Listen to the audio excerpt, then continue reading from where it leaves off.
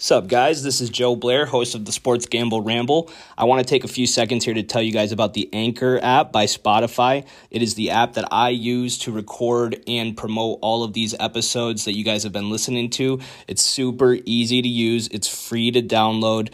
It gives you the ability to edit and launch your podcast right from your phone or computer. Ton of upside to this, super user friendly, and also gives you the ability to monetize your podcast and record nifty little ad reads like this. So, if you're ever interested in starting your own podcast or know anyone that is, download the Anchor app or go to anchor.fm to get started. And thank you for listening.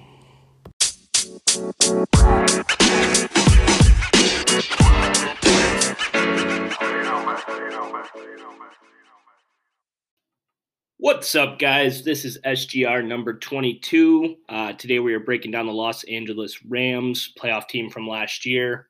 Main headline for this team this offseason was the trade, sending Jared Goff to Detroit and getting Matt Stafford in return. Major upgrade at the quarterback position. I think Jared Goff's really held this team back over the last 3 years. So that's what we're talking about today.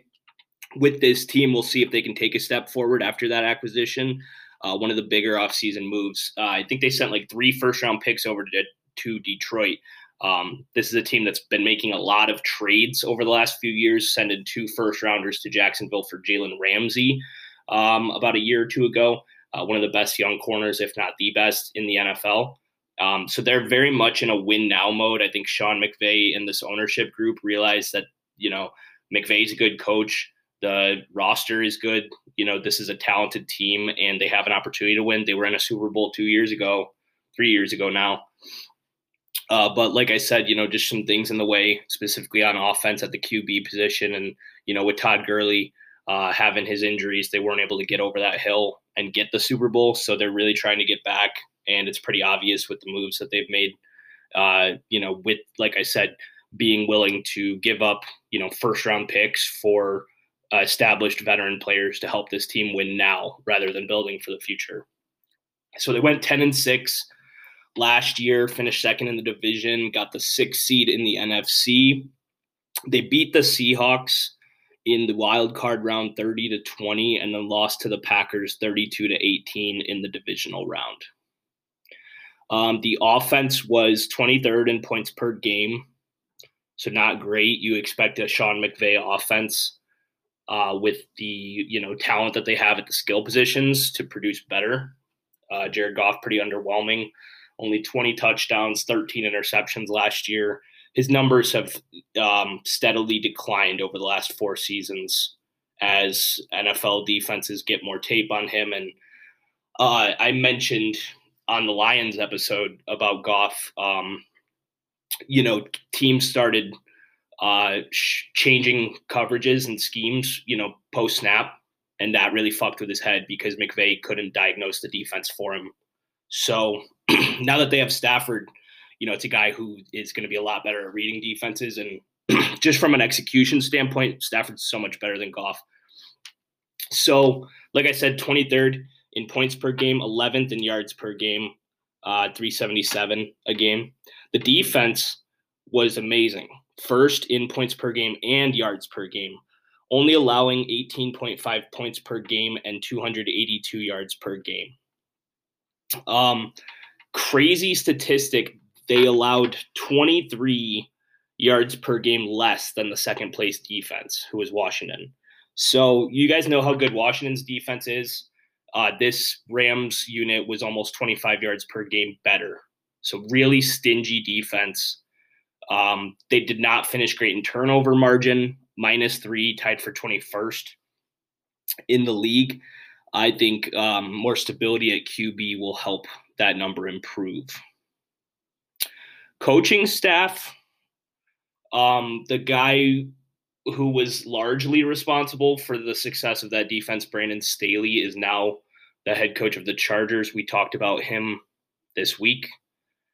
So new defensive coordinator, Raheem Morris. He's a guy that's been on a number of NFL staffs over the last 20 years, going all the way back to a position on the defensive staff of the Tampa Bay Buccaneers from 2002 to 2005, with 3 Hall of Famers on that defense. Darren Brooks, Warren Sapp, and John Lynch. So he started out there, coached at Kansas State in 2006, then came back to the NFL again with the Buccaneers from 2007 to 2011. Was on the Washington staff from 2012 to 2014 and was Atlanta's defensive coordinator the last 5 years. Was the interim head coach for Atlanta this past season after Dan Quinn got fired. So that's his background. He's going to be the defensive coordinator for this Rams team. And we'll talk about free agency. A couple of big losses specifically on this defense. So I talked about the defense was the best in the NFL last year, but they lost some key starters and their defensive coordinator. So that's a big question mark for this Rams team.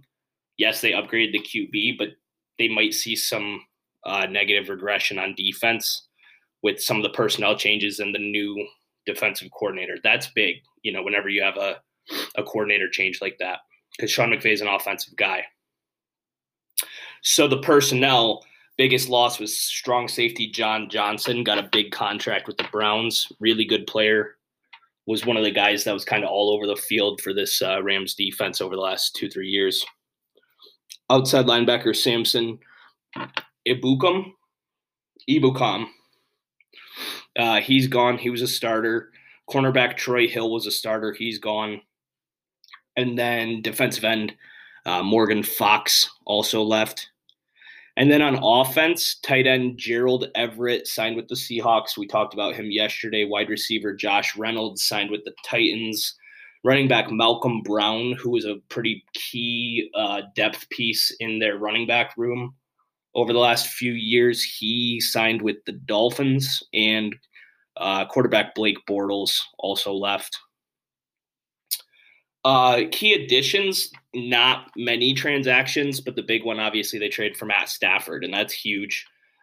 I could spend the whole podcast talking about how big of an upgrade that is, but I think you guys understand my point. I'm really low on Jared Goff, and I think Matt Stafford is a guy that could have had a Hall of Fame career if he wasn't stuck in Detroit for the last 10 years. He's still really young. I think he's only like 32, which is crazy. He's been in the NFL for almost a decade, but he's still young. He could play in LA for another 8 years potentially.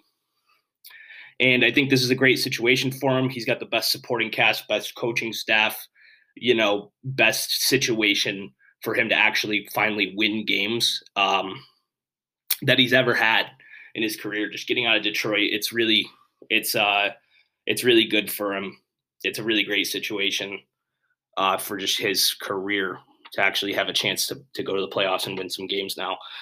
Moving on from that, wide receiver Deshaun Jackson signed with the team. We'll talk about him in fantasy, but I don't expect him to have a massive role. Could not stay healthy the last 2 years in Philadelphia. Really the last 3-4 years of his career have been kind of a waste. He's good for a couple breakaway deep touchdowns a season, but he's been so injury plagued that I just can't get excited about D-Jax at this point in his career. And they signed the Bills punter Corey Bojorquez. I fucked that one up, but that one's tough. There's a soft J in there, so whatever. He's a punter. They didn't really re-sign anyone worth talking about. So not that many positive acquisitions this offseason outside of the Matt Stafford trade. But they did upgrade the most important position in football. So it's a big move, but not much else going on. They didn't have much cap room. They've spent a lot of money lately signing guys. They wasted millions of dollars on Todd Gurley's contract. Jalen Ramsey is one of the top paid defenders in the NFL. Aaron Donald is, I think, the top paid defender in the NFL. So not a lot of money. And not a lot of draft capital either. Like I said, they've made so many trades in recent years that they don't have many draft picks in the early rounds. Talking about the draft, they spent their first pick in it was a second round pick, their first of the draft, on wide receiver Tutu Atwell. And, this is a team that uses 3 receiver sets very often. Josh Reynolds was the third receiver last year. Brandon Cooks was that third receiver for a number of years, and it's been really effective. So I guess they needed a guy to step in to that third receiver. They also have a guy, Van Jefferson, who we'll talk about during fantasy. So there's a lot of guys right now in that wide receiver room competing for that third receiver role, and Tutu Atwell is another guy to add to the list.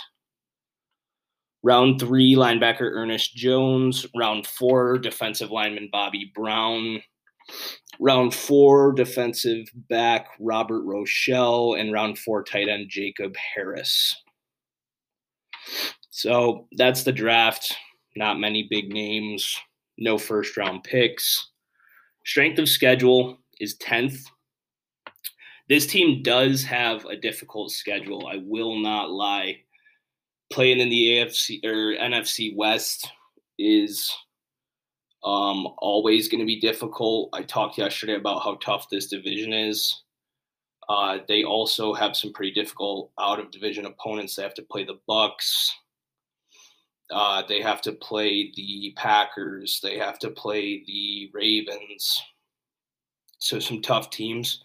Titans also, Colts, some tough teams. But I do like this Rams team this year. Their over under is 10.5 for the win total. Over is plus 110. Under is minus 140. And I'm gonna lean towards the over. I kind of like this. I mentioned it yesterday. I kind of like this team to win the division. I do think they're probably the best team when you take a look at solid defense. I mentioned losing 2-3 starters on the defense, but it's a team that has a lot of talent still. They lost cornerback Troy Hill, but young corner Darius Williams is expected to take over his role, and he played really well last year. Some question marks at the safety position with Johnson leaving, but we'll see how it plays out. I don't know much about the guys at safety for this team right now, so that's a concern. But Aaron Donald's still there. Jalen Ramsey's still there. Leonard Floyd's still there. This is a pretty good defensive unit still, despite, the probable natural regression from last year's dominance. But if you add, a super talented quarterback in Matt Stafford to this team, I think it does so much for this organization. I think this is a confident organization also. So I'm leaning towards over 10.5, and I kind of like the division at plus 150. I think I trust this team this year a little bit more than the 49ers, the Seahawks, the Cardinals. I'm not in love with the Cardinals coaching staff, so it's going to be tough for me to buy in, even though they do have a lot of talent on that team. 49ers have been a team that's been good. A lot of injuries over the last few years. You think they're probably not going 6-10 again. But I don't know. I think this Rams team to me is kind of the most stable team right now. And with the upgrade at QB, I think I like their odds in this division. The conference is plus 500 and the Super Bowl is plus 900. I kind of wanted to have a Rams Super Bowl ticket this year, but at plus 900, it's just not really that intriguing to me. I think if I'm taking one of these, it's the division at plus 150. Conference at plus 500 isn't bad because I think this is probably a top 3 team in the NFC this year. If I had to guess the top 3 teams, no particular order: Packers, Bucks, Rams in the NFC. 49ers could be dangerous. Seahawks, super consistent team. Vikings will be better this year. Washington, I've told you, is going to be frisky, but I think this Rams team has potential to be top 3 in the conference, top 6 in the NFL, and one of those teams that does have a shot to win a championship this year. If they had Matt Stafford for that Super Bowl against New England, they probably win that game because that was one of New England's more underwhelming Super Bowl teams. So they got a shot. It's worth looking at. I probably won't have a bet on the conference of the Super Bowl, but I'm thinking about pulling the trigger on the division, and I do like the over 10.5 wins. Playoffs, yes, minus 200, no, plus 160. I lean yes, obviously. I just stated that case. I'm not going to be betting minus 200, so it's not really worth talking about much, but those are the odds for you guys. So we'll talk about fantasy. There's a lot of guys to go through here. This is a team that I think represents a lot of fantasy value, especially for the millionth time with the upgrade at the QB position. Jared Goff is a guy that held fantasy value for this team, even though Jared Goff is a fucking stooge playing the quarterback position. So you put Stafford into this offense that's produced, big numbers since McVay's taken over. And I like his output for fantasy this year. He's going around the 9th round-ish in your drafts. Obviously these ADPs are going to vary, around here, around there, depending on what league you're in, what your draft format is, what your scoring format is, who's drafting with you. Is there a Rams fan in the draft that's all in on Stafford this year and is going to jump and take him in the 6th or 7th round? You got to know this kind of stuff. But I like Stafford. He's one of my more I think he's one of the safer late round QB options. He's probably a guy that I will probably start, having to get some shares of. I think I like the QBs in this range with the, with the Bradys, the Staffords, the Tannehills of the world. Feels safe to me. Starting running back Cam Akers is done for the year. I think it's an Achilles, which is brutal to hear. He's a guy I really loved his combine. I was pretty interested in him as a potential breakout this year. And we'll talk about his backup in a second. But why I'm bringing it up is because I think anytime you lose your starting running back, it's going to put more of an emphasis on the quarterback, and they might have to pass a little bit more than they intended to this year. If we rewind about 2 months ago to the dog days of summer, I was kind of out on Stafford as a fantasy QB. I thought that with the strengths of this defense and the way that McVay really likes to typically have his running backs as the focal point of his offense, going back to the Gurley days, I thought Stafford's passing volume might be a little low for me to get in on. But as we approach the season, I'm looking at all the receivers they've got on the depth chart. Cam Akers is injured, and the defense isn't as good as last year. So I'm starting to come around more to the concept of Stafford being a pretty good guy to grab as your QB. If you leave, I've talked about a couple guys that could take a big step forward this year with the Jalen Hurtses and the Tua Tagovailoas of the world. And if you want to, take a Stafford in the 9th or 10th round and then end up with like a Hurts or a Tua or one of the guys that you think can break out, even like a Trevor Lawrence at the end of your draft, like that's a pretty good combo to me. Stafford's a really safe option at QB. I don't know if you're playing him every week, but I think he's got a ton of fantasy value this year. I'm starting to heat up on him. So we'll go into the running back situation. Darrell Henderson is the guy that's taken over the starting role. He was a 3rd round pick 3 years ago. This is going to be his 3rd season. He's going at the back end of the 4th round in your fantasy drafts right now, maybe 5th if you can get him. And it's a starting running back, so it's probably a good value. He is a talented guy. He went to Memphis, like I said, 3rd round pick by this team. The thing that is weird for Henderson is that he was kind of expected to be Todd Gurley's replacement when they made that transition, and then this team went and spent a 2nd round pick on Cam Akers. So it was like, okay, well, we just drafted Henderson, and now we're going to take a guy a round earlier next year and invest more draft capital at the running back position. How much does this team really love Henderson? So it's confusing a little bit. He should be a guy that gets a lot of volume this year, but there's 2 other guys in the running back room that's kind of getting some preseason training camp buzz that I want to mention so you know their names. I haven't really done my research on these guys, but they're names that I've heard brought up by other people in the fantasy industry, people that actually get paid to do this stuff and aren't just, recording in their apartment for fun. And the names are Xavier Jones and Jake Funk. So there is, there is conversation that there's going to be a role for a second running back in this offense. I just said how I have concerns over how much this team trusts Henderson to be the workhorse and carry a 3-down workload. So watch these guys, pay attention in the preseason, know the names Xavier Jones and Jake Funk. There's odds that one of them will carve out some sort of role here. Let's get into the receivers. There's 5 guys to talk about, but 3 of them are going undrafted, so this will be quick. Robert Woods and Cooper Kupp are our 2 guys here, right?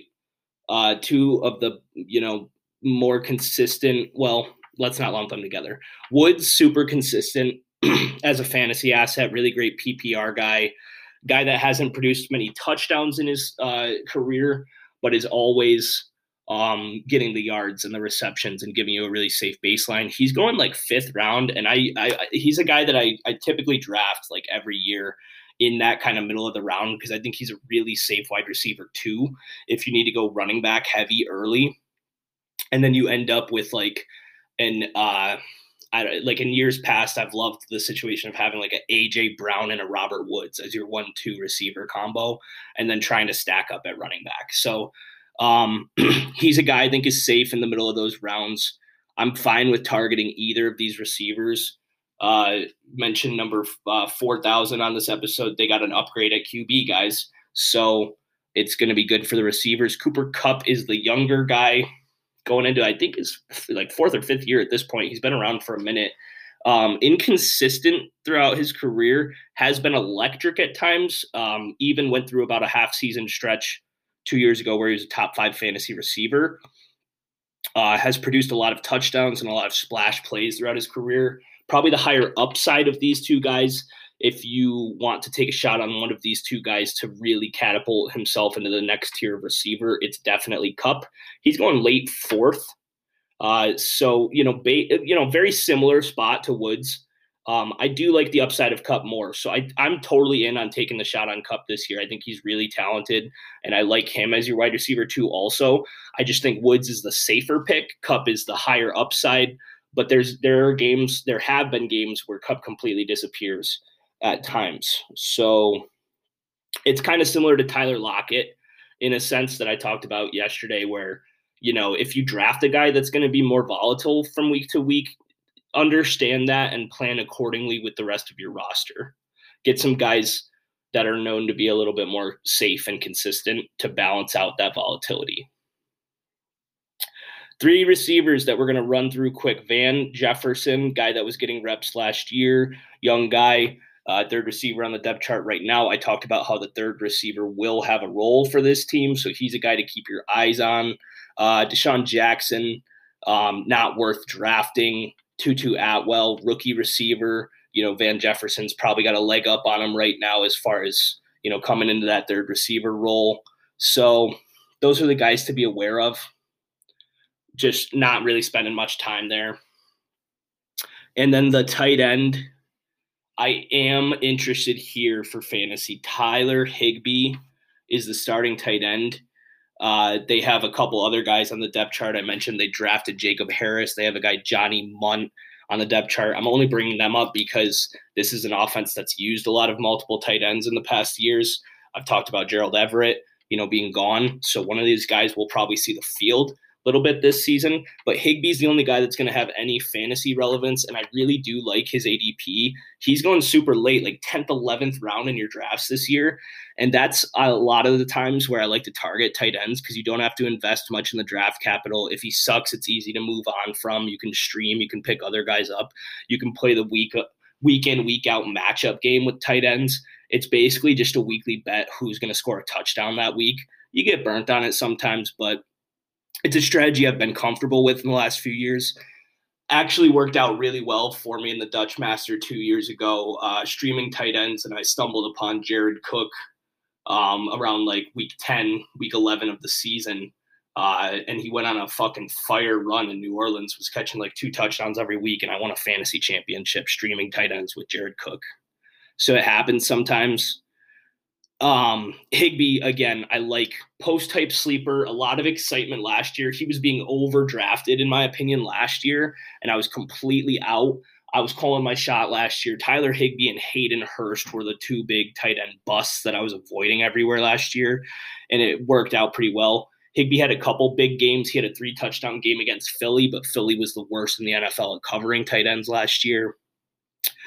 But what I'm saying, post type sleeper, overdrafted last year, disappointed people. Now we're getting him at a value. His situation has only improved. He got an upgrade at QB too. It works for everybody on this offense. Also, Gerald Everett's gone. So that takes away, the fact that Everett was, taking away volume and targets from the tight end position. Everett's gone, and it's the Higbee show. And I really like him if you can get him late in your drafts. I think he's a really safe late round tight end. I talked about Noah Fant on the Broncos episode. I think Noah Fant is arguably a top 5 physical talent at tight end in the NFL, but he doesn't have as good of a situation with the expected target volume, the percentage of looks that he's going to get in that offense compared to all the receivers he's competing with. I think Higbee is a much more safe option that's going to see, more consistent targets and plenty of red zone looks. And you can get Higbee 3 or 4 rounds later than Noah Fant. So that's just an example of how I'm viewing the tight end landscape this year. And that's it, guys. I'm wrapping that up. So fun episode. I like this division. This is why I switched the order, because I was getting kind of anxious to talk about these Western divisions. So a lot of fun with these ones. We're going to be doing the Cardinals and the 49ers to wrap it up. So I will see you guys tomorrow. Thank you again for listening, and ramble on.